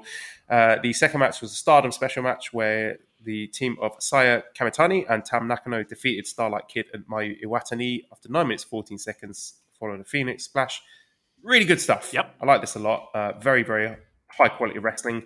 Is it enough to make me watch Stardom? I mean, I would love to. I just don't have the free time for it. But I thought they definitely acquitted themselves well in a big spot here. Yeah, I thought it was really good. I thought it was one of my favorite matches on the show. what I really enjoy is the fact that if they went all out, it wasn't just they just showed up, their music, they got in a ring and they did their thing. Like they had all the ringside attendants, the referees, everything. Everything was synchronized to give the spotlight to Stardom in the best possible way. Yeah. You know, we always talk about like, oh, they should put them on the show just to, you know, give them exposure. But in sometimes in my mind, I'm like, that doesn't work. And like nobody's going to be like, oh, I'm going to go check out whatever because I saw them on a New Japan show. I just rarely think that's even feasible, to be honest. And on this case, I think that they did so well, and I think the presentation was done so well. They didn't look Mickey Mouse. They didn't look like a secondary organization. Like they came across as a top tier wrestling promotion that we already knew, but for people who may not have known, I bet they get a nice little bump from it. I mean, nothing, you know, they're not going to, you know, be billionaires after this, but I bet you they get a nice little bump from it. And at least people scouting it out, and maybe even like, you know, I don't know, like Jumping Bomb Angel, the podcast, and just, you know, people, hey, give me some other matches to check out. John Carroll's inbox probably is filled to the hilt with requests at this point. So I think that what they set out to accomplish, I think they succeeded tenfold. I'd be very curious to see if it moves the needle because they did everything in their power to make that happen. Third match was the KOPW 2022 four-way match where Minoru Suzuki defeated Chase Owens, Toru Yano, and Seema in 6 minutes, 8 seconds with a Gotch-style pile driver. He pinned Yano at the end there. And there were some shenanigans afterwards with handcuffs. Louis said, so much for Suzuki's retirement tour. What kind of matches will Suzuki suggest to defend the KOPW trophy? How long till he uses it to Yano? Look, let's be clear here, Damon. This is his retirement tour. Yano's winning it back straight away at the next tour in a goofy handcuff match, right? Or do you think we're going to get a brilliant reign of terror with Suzuki doing, you know, MMA shoot style, Pancrase style matches against a murderous row of top tier opponents? I'd be down for that. That'd be fine. But you know, we'll see if that Suzuki. This is his retirement tour. Let's be very clear. He will be having matches that include get out of bed first matches because he's retired, taking it easy. Or bring back the old deep sleep to lose stipulation. Wow. Trust me, half the show I was deep slick to lose. Look, is it a different direction? Let me take that back. Is the possibility of a different direction with this KOPW nonsense a possibility now? Yes. Does it feel like it could be 1,000 times more interesting than the comedy bullshit of Yano? That is so like, okay, we get like, I know that there's new people jumping on board all the time with this promotion, right? Maybe not in recent years, but usually there is. I think everybody is kind of like, okay, we get it with the Yano. You know what I mean? Like we're done with it, right? So this gives us this nonsense, this KOPW nonsense, a little bit of fresh air.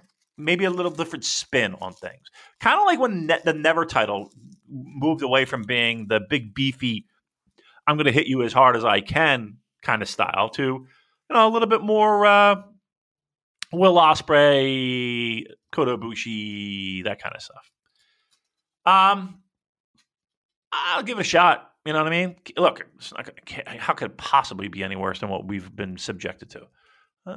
And, you know, give Suzuki something to do. He'll have fun. He'll have some empty arena baseball matches, I'm sure, with all the lads at DDT, possibly, right? Get that back going. Yeah, the sky's the limit now. You know, speaking of KOPW, isn't it amazing that Okada has totally turned his back on this? He's the motherfucker that brought this thing into existence.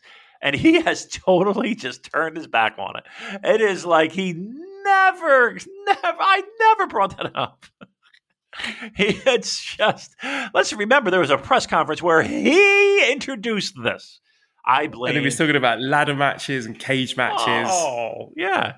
No, No, we don't have any of that. Toru Yano took that ball and ran with it. He sure did. Right up the fucking cornhole. All right, what else we got? Ultimate Wrestling Trivia says, I'd love to see more of CIMA in Ultimate, huh? WWE.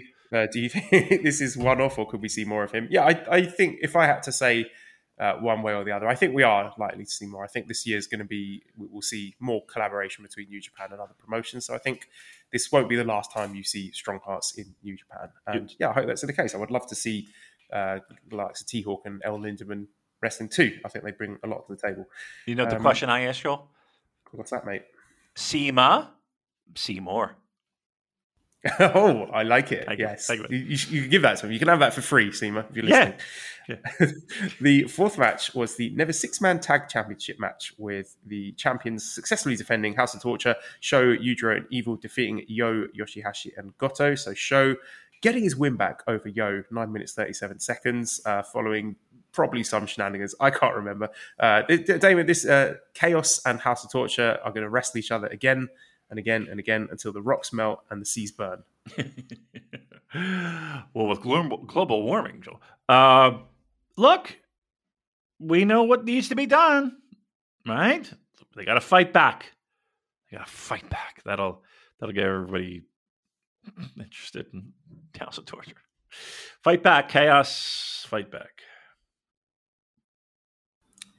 This is the kind of match where a lot of casual fans are saying, well, it was good up until the shenanigans and the interference. Why am I talking about this match? Okay, fifth match, special singles match. Sanada defeating Great-O-Khan 30 minutes, 21 seconds via O'Connor Bridge. This was sloppy Sanada. Slop him up. He's terrible. I don't give a fuck what anybody says. He stinks.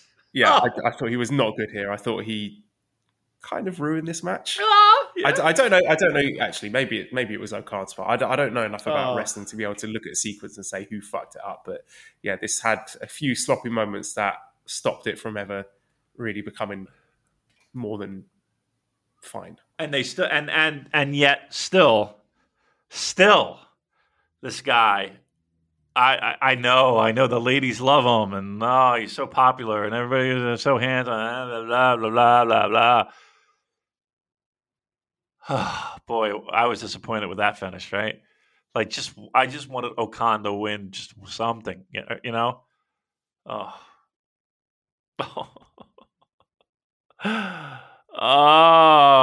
Sanada.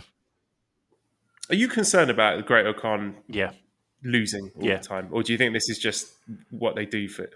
I think House of Torture. I'm not House of Torture. United Empire. We've got questions about that, actually. Okay. But, I mean, at least he's been given singles matches. I think the company are keen on him. So I hope he has a bit more fortune in 2022. We'll see. We'll see. Okay, sixth match was a special singles match. Tetsuya Naito defeating Jeff Cobb in 15 minutes, 34 seconds. This is an interesting one. You didn't like it? Well, no, I did. I loved it. I thought it was really great. Here's the thing, though. So when I was watching it, this is exactly what we said it needed to be. Cobb was at his best when he's got someone to throw around and make him look like a monster. Naito's always going to be that guy. Naito, very unselfish wrestler. He will bump like a bad man for anyone, and he did that for Cobb. Oh, no. I hear a voice. Good morning, Esther. I thought the limb work, the caveat says that I thought the limb work was on point. I thought the selling was great, like really, really good pro wrestling. But then there was a report coming out from Wrestling Observer Radio who said that Jeff Cobb suffered a knee injury in this match, and he'd been limping after his 1 6-man tag match, which could be where the injury started, but possibly hurt it worse during his match with Tetsuya Naito. He worked the rest of the match with the injury, including the usual power spots with a blown-out knee. While Naito worked over the knee, which could leave people believing it was a work, the injury is legitimate. Cobb will be getting an MRI on the knee soon. Now, far be it from me to cast aspersions on the veracity of Wrestling Observer Radio. Do you think there's a possibility that they're being worked here? Yeah.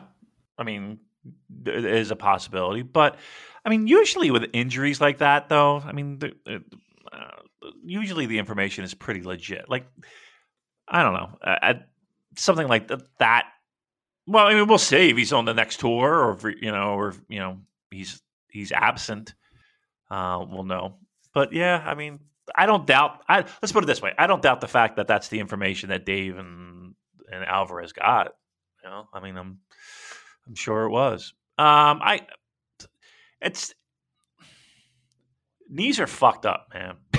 Because I know that's a weird thing to say, but you get an injury on a knee, man. That's sometimes really hard to especially a big guy like that. Like I worry because if that's like an ACL or some shit like that, that's like 8 months, especially if it's surgery involved. That's going to be some trouble. That's going to be some trouble. Just when he's, well, we can only hope for the best. I mean, I don't know. I haven't heard anything positive or negative when it comes to Jeff Cobb's knee, but it could be worse fucking timing if that's true. All right, the seventh match was the IWGP US Heavyweight Championship no disqualification match where Tanahashi defeated Kenta 22 minutes 40 seconds following a high-fly flow. People seem really mixed on this, Damon. Some people I've seen some calling it a classic garbage American-style plunder match. Adam said not so much a question, but I think Tana Kenta is an iconic Wrestle Kingdom match just because of how different it was. Yeah, what do you think, Damon? Where do you stand on it? Oh, I loved it. Because it was so different and because it did stand out. You know, it wasn't like you see this a lot. And trust me, going into this, no DQ, you know, you're thinking, oh, okay, somebody's not going to break a 5 count or, oh, okay, maybe a chair. But, you know, they were bringing out all kinds of stuff. I mean, listen, if you don't get hyped up, not hyped up, I don't want to see anybody get hurt, but Kenta falling off that fucking ladder and busting his head open and the visual of the table with soaked in blood, hard way, right? And again, that high fly flow from the top of that ladder, that is a 40-something-year-old guy who, as the joke says, is held together with duct tape and hairspray. Like, he should not be doing it, and yet he did it, and it was spectacular. It was spectacular. Again, if you don't like those type of weapon matches, okay, I get it. And I'm not always the biggest fan of them. But I thought they did fantastic. Just for that spot alone. I mean, the whole match, you could take or leave. I don't even care. Give me that closing sequence. I mean, they brought out a fucking ladder bigger than my house. I think it was massive. Look, those guys didn't have to do what they did. They didn't have to do what they did. And they did it. I tip my cap. I mean, fucking Hiroshi Tanahashi's doing Jeff Hardy spots. Come on. Because he knew he had to. Because he knew he wanted to make something special. That high five flow was incredible. I'm sorry. That was one of them. You know, there's something about a 20-year-old doing that shit that you can kind of hand wave because you see enough of it. You got a 40-something-year-old guy doing. And here's another thing. A 40-something-year-old guy doing that, it was meant to inflict damage. Like, it felt like a move where I'm going to fucking destroy you. Not I'm going to do a bunch of flips in the air and land, right? Like the intent was to do fucking damage, and I think it was perfect. I think it was fantastic. I really liked the match a lot. And again, it was a U.S. style weapons brawl. Yes, it was. Yes, those guys outperformed what I even thought that this no DQ would do. I think it's a match that could be summed up in one image at the end with Tana pinning Kenta amidst the wreckage of that table, the blood splattered all over it. It looked like a video nasty. Kenta's face was an absolute mess. I'm never going to forget that one. And it's kind of ridiculous how good Tanahashi is at everything. You know, we thought, I'm not sure if Tanahashi's going to be any good at death matches, but no, he rules at them too. And the whole match had a great sense of escalation. And I thought they needed to end with a big spot like they did, but I wasn't sure whether or not they actually would. And yeah, like you said, what an amazing spot it was. Absolutely terrifying. Even the bit before it where Kenta fell off the ladder and smashed his face on the trash can. So you saw afterwards, actually, Kenta tweeted out some photos of his back. His back got sliced open. So yeah, real nasty stuff, but really good at the same time. Very different. Not the sort of stuff we typically get in New Japan Pro Wrestling. We question here, Rob says, was on my own expecting some Shibata in the US title match given the history between them. Also expecting a beatdown after the tag title match. They seem to be posing forever. I guess without quarantine, that could have been a spot for someone like Aussie Open. I wasn't expecting any interference or any Shibata involvement in this match. I thought they needed to finish the feud by themselves, and they did. And we are likely to be getting Sanada as the next US title challenger. So look forward to that, Damon. Yeah. I mean, Shibata and Tanahashi. Yeah. Yeah, you could sink your teeth into that. That's a match that like. No, I said Sanada Tanahashi. You didn't say Shibata. You said Sanada. Sanada, yes. Well, that's disappointing. No one's looking forward to that. Well, here we go, Damon. Strap yourself in for the main event, the IWGP World Heavyweight Championship. Kazuchika Okada defending against Will Ospreay, 32 minutes, 52 seconds via the Rainmaker. Should actually give a shout out to Okada's promo at the end of night one. As Will was leaving the ring, he goes, yes, you are fake champ. See you tomorrow. Have a good night. That's an all-timer there. Cola Blue says, how would you describe Will Ospreay, the character? Closest I've got is loud on a stag do weekend, but there's definite undertones of EastEnders villain, football hooligan, and Jay from the In-Betweeners. Yeah, I think it's a mishmash of all of the above. Esther's fired up for this match. She's got some balloons. She loves balloons. They're her favourite thing in the world. I loved the Ospreay entrance. I thought it was amazing with a video with all his quote-unquote title defenses, just all these random singles matches he's had. Cole Fredericks, Scotty Davis, Shota Umino. That was just that sort of really captured the self-aggrandizing nature of this Ospreay character. And Okan and Hinare flanking him, his twat haircut. Yeah. He's just looks like the most obnoxious bellend imaginable to take Chris Charlesworth there. He's hated by nearly everyone without breaking a single rule in the match. You know, I don't want to blur the lines between Will Ospreay the man, Will Ospreay the wrestler. I mean, who knows? Maybe they're the same. But if I'd never logged on to Twitter.com, I'd still absolutely hate Will Ospreay just by the way he conducts himself the second he walks through that curtain. And throughout the match, despite him pretty much wrestling clean as a whistle. So there you go. You can be a heel without cheating. It can be done. All you need to do is get a perm. I'll hate any man who gets a perm. I gotta be honest with you. You're instantly on my shit list if you purposely get yourself a perm. Can I ask you a question? Do you know if I say the name Jake Paul, do you know who that is? Yes, I do. Yeah. Doesn't he remind you of that guy? Yes, he does. Okay. That's the vibe I get. That's the vibe I get. Look at me. Look at me knowing who these fucking people are. Yeah, this match. I mean, I might be out to lunch here, but this actually reminded me a lot of the first ever Okada Omega match at Wrestle Kingdom 11. I loved everything about this game. I thought the selling was fantastic by both men. You know, Okada's doing that sort of low-key flexing, shaking out his knocks from the Shingo match the previous night. And just those moments we get with Okada where his opponent hits him just a little bit too hard and he responds with that little snarl, a burst of rage and just wipes out his opponent. And he's got those levels to his performance that he can sort of adjust and play into as it goes on. Ospreay sort of showing his frustration as the match went on, you know, the grubby Essex shit-talking. I love that.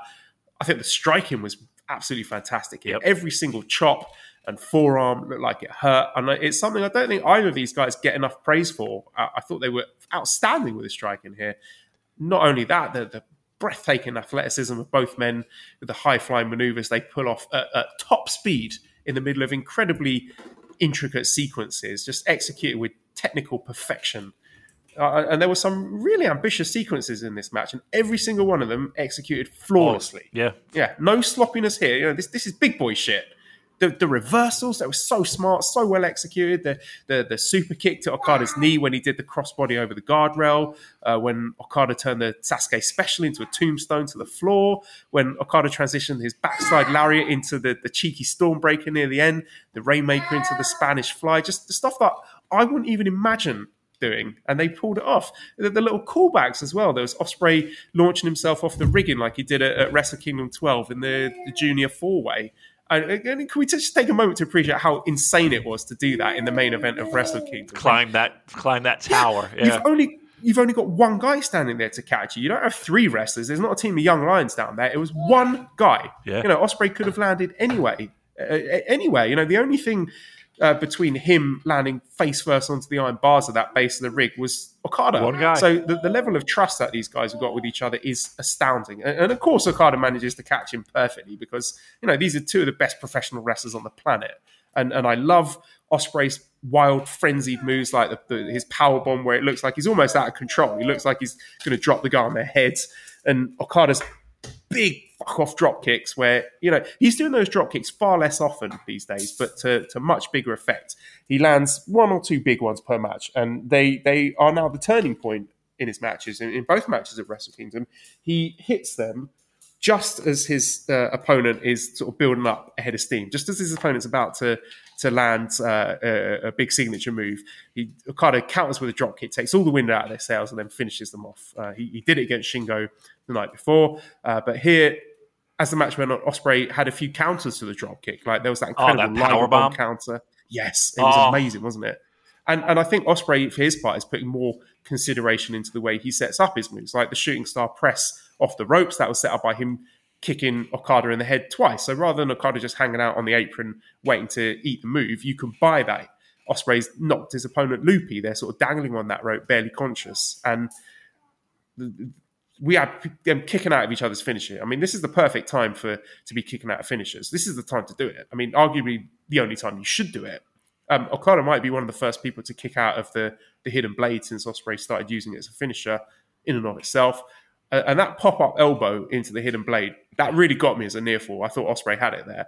And, say what you will about Money Clip Okada, but he did a tremendous job over the last year and a bit, rehabbing that Rainmaker lariat as a finisher. Yeah. So the audible gasp from the crowd when Ospreay kicked out of it was well earned. And I was surprised as well. And, I normally don't care for the late game forearm exchanges, but they were really laying into each other so hard in the sequence. I actually thought they were legit about to knock each other out. They really sold sort of the animosity between them in this feud. And, oh my gosh, the last couple of minutes were just so thick with callbacks and references that just flowed seamlessly. There was the sit-down pin that Okada's used to sneak wins in big matches before. There was the Wrestle Kingdom 10 wrist control spot. There was the bicycle knee that helped Ospreay in the Ibushi title win at Sakura Genesis. There was the headbutt. I don't know if that was supposed to be a callback to the Shibata match. And just as Ospreay's going for the decisive hidden blade, bam, you get the drop kick again. Timed to perfection. Sit up tombstone pile driver, Rainmaker, 1, 2, 3, good night. Damon, this was, for me, a perfect, flawless wrestling match.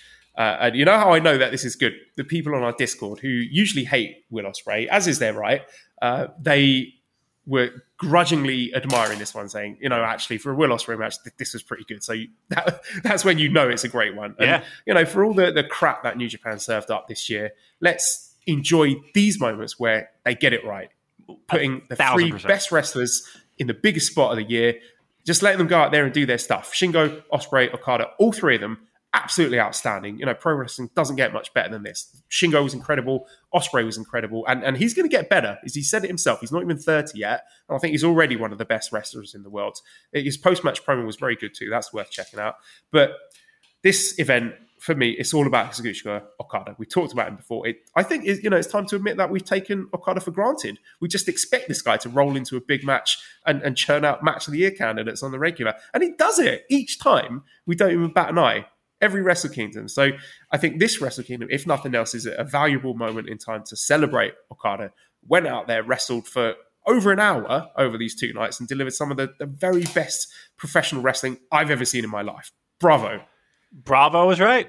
And again, we've struggled with the product the entire year. We've made it well known of what we liked and what we didn't like. But when it comes to this promotion and these moments, there's none greater. To me, there is none greater. He is, without a doubt, almost underappreciated in how great he is.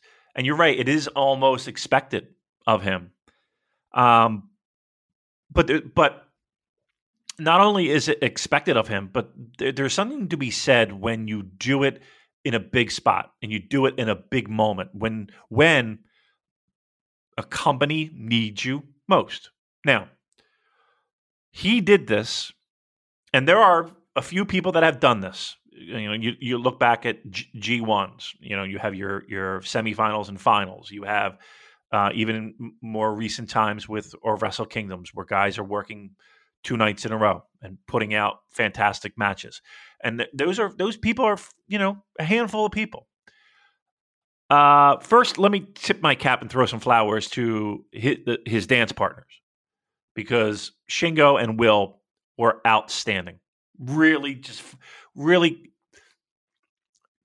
compliment Okada so well. And again, for all the and I'll never tell you not who to root for, and outside the ring, if you have challenges getting behind, I get it. But the fact that even people that actively and passionately do not like Will Ospreay can acknowledge the fact that, hey, that was great pro wrestling right there. That's something. That's saying something. So yeah, dance partners absolutely were fantastic. But there's Hiroshi Tanahashi, Okada. To me, if there were any doubts in anyone's mind, those are 2 guys that for years consistently, when you need somebody in a big spot to deliver, they do. They do. It feels right. It feels good.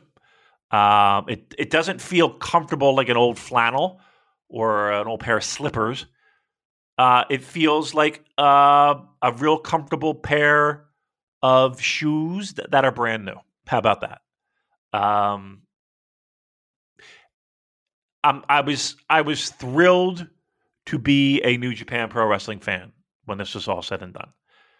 And I that's probably the highest compliment I can give. Like, when I turned off that show, I was like, all right, I'm excited to talk about this. Right? I'm excited this, because there are a lot of people that are in this funk with this promotion. This could help turn the tide in my eyes. There's no one better to represent this company. There's no one. He's the MVP. He's the MVP. Again, Shingo is the wrestler of the year. No doubt about it. What a fucking accomplishment from that man. There's a difference. And I think you saw that over the past 2 nights of what Okada brings to the table as opposed to anyone else on that roster. It's magical. He looks like a star. He feels like a star. He is a star, and one of the greatest wrestlers of our time. How are you feeling about Tetsuya Naito as the next challenger? Fine with it. And that's another thing, too. You can it just seems like the company is like, okay, we know who our guys are. We know the guys that will, let's put it this way. Anybody complaining about that match? The idea of those 2 getting in a ring together again? I ain't. Fantastic. Again, will there be fresher challengers? I'm sure there will be. Right? I'm sure there will be. But I'm totally okay at Naito being the next guy, because it's going to be really good.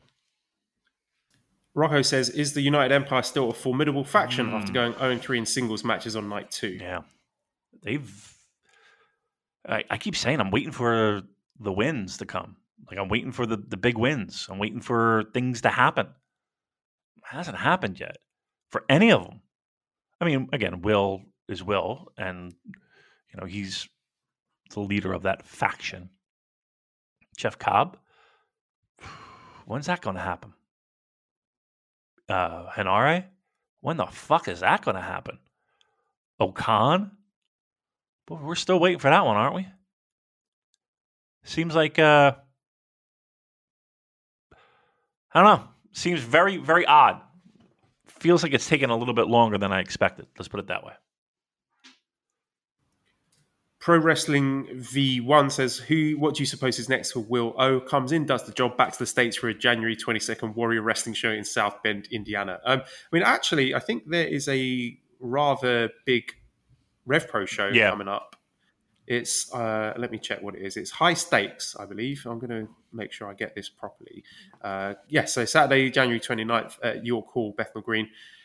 So Ospreay, I think, is going to be wrestling Michael Oku on that show. And we're also going to be getting Shota Umino against Yota Tsuji, which is going to be one to keep an eye on, I think. Brian says, do you find our own Super J-Cast Discord getting more and more polarizing these days in terms of what we find are great matches or crap over these 2 nights of Wrestle Kingdom? Yeah, it is a polarizing place, but I like it. I think there's always respect. I don't think people are ever out there attacking each other. Like, I know I'm in the minority there for being someone who enjoys Will Ospreay matches. Most people there hate him, which is fine. So I'm okay with that. You know, people are not going to attack me or have a go at me for liking Will Ospreay matches. I think it's a good space where you can have divergent opinions, but people can talk about them, you know, with a bit of fun, bit of teasing, but ultimately in a respectful way. So that's one of the things I do like about our Discord, even if it seems to be contrary to the popular narratives at times. Yeah, I mean, that's all you can ask for, right? I mean, if that's something that you enjoy, if you enjoy communicating with others online, then yes, that's all you can ask for. Me, on the other hand, don't like it's not for everyone. Violet Skipping says, was Wrestle Kingdom the biggest indicator yet of New Japan moving away from long matches? Only 1 match outside the main events going over 20. Wrestle Kingdom 12 had 6 matches outside the main that went longer than the 4th longest here, Hiromu Despi. So, yeah, I think this was always going to happen once they got back to having the full-length cards. If you do have, you know, an 8-9 match cards, you're going to get, I think, the pacing a bit better than if you have a 6-match card and everything feels like it's artificially stretched out. So, I thought, actually, for all of these matches, I had no complaints about the timing. I don't think any of the matches were too short or any of them outstayed their welcome. Yeah, I'm pretty much in agreement. I mean, look, they want everybody to be on the card, right? It's the biggest show of the year. Everybody wants to be on it. But, I don't think I had anything that I felt was too short or anything that was just like, oh, my God, will this thing end? I think everything kind of had a nice pace and everything kept moving. No, I was okay with it. Cola Blue says, when looking at pandemic Wrestle Kingdoms, which year do you think had the better double gold dash? Wrestle Kingdom 15 with Naito Ibushi and Ibushi Jay White, or this year with Shingo Okada and Okada Ospreay? I think this year edges it. For me, for what I like to see in my wrestling this year, there's not a great deal in it because I did love both of the matches last year, but this one slightly ahead for me. Yeah. That's tough. I think, I don't know. I loved this one a lot. Maybe because I felt like the chips were down and I felt like, I don't know. I don't know if it was my expectations were at a certain level and they exceeded it. I don't know. I was just really impressed by Okada, Will, Shingo, Tanahashi, Kenta, even Naito and Cobb, Hiromu, Despi. I think the top matches that needed to delivered over my expectations even. Chris says, please rank your top 5 matches of the 2 Wrestle Kingdom nights. Okay, so top to bottom, I would say Okada Ospreay was my favorite, then Okada Shingo, then Kenta Tanahashi, then Cobb Naito, and 5th place I will put Shibata versus Ren Narita. I would replace that with Hiromu and Despi. And oh yeah, I forgot Hiromu Despi. Okay, I'm bumping Hiromu Despi up to 3rd place. Oh, okay. And I would just flip flop Okada's matches. I like the Shingo match a little bit more than the Will match, but both of them were great. All right, well, we have a Wrestle Kingdom Night 3 coming up in Yokohama Arena. I don't know. I'm not going to go match by match here because I don't know enough about the Noah competitors to be able to do it justice. Benjamin says, as someone who doesn't keep up with Noah, what are the bullet points I should be aware of going into the Saturday show? I'm going to point you to 2 resources here. One is from Aidan O'Brien at Kobe Stagg, who's written a series of articles detailing the history of New Japan versus Noah. So I think that will be good to know going into this. And also just go on the New Japan website, njpw1972.com. If you go to the news section, there's an article, Wrestle Kingdom 16 in Yokohama Arena card set. And that gives you all the backstory, everything you need to know about the wrestlers going into the matches. So that's what I suggest you read before watching this show. You think there's a follow on Twitter? Isn't there like what's the guy's name? I'm assuming guy, but maybe I should dial that back. That person. I'm gonna say Metal Noah. Yeah, that sounds right. Is that right? Yeah. Very passionate Noah fan. At Metal 0515. Okay, there you go. I always see that, like people retweeting stuff, and so I would say that's a definite resource for people. Just to get a little backstory. We're not it. I mean, I hate to say I haven't watched Noah in I told you the last time I saw a Noah show was live at Korakuen. So I mean that's how far back that goes. So plenty of other resources that are better than us on that. So we talked a bit about the United Empire going 0-3. Do you think, is my working theory, that there's going to be some sort of United Empire run-in during Wrestle Kingdom Night 3? Why them? Because it felt like the build, which I thought was really cool. Like the entire fucking promotion shows up at Wrestle Kingdom, right? And then let's talk about that for a bit. Okay.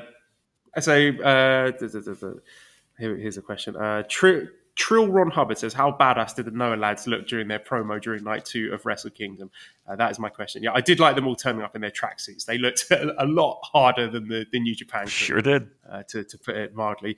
I was having a fun chat with Manabu last night, actually. He said Kiyomiya was nervous like a cat. Keno was like a small dog. I did enjoy the Keno promo where he's just like barking at everyone. It just seems to be his gimmick. He just shouts a lot. He's a very angry man. I like that a lot. I think that did make me interested for this show more. And interesting, Keiji Muto didn't say anything. He doesn't want to get involved in the shit talking out of respect for New Japan. So, he's working on his phone. He couldn't get his feet. Fumbling with a fucking phone like a 50-year-old man. Yeah, but no, the reason I said that about United Empire, I thought, they've lost all their matches here. I thought to get their heat back, they might, I don't know, I was just imagining like Ospreay running in and attacking Marufuji or something to set up something down the line, but who knows? When I went to London, a couple of years ago, I did go to a show, and it was like Marufuji was on the show.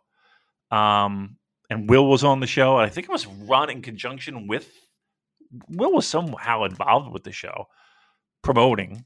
Place was packed. Place was fucking packed.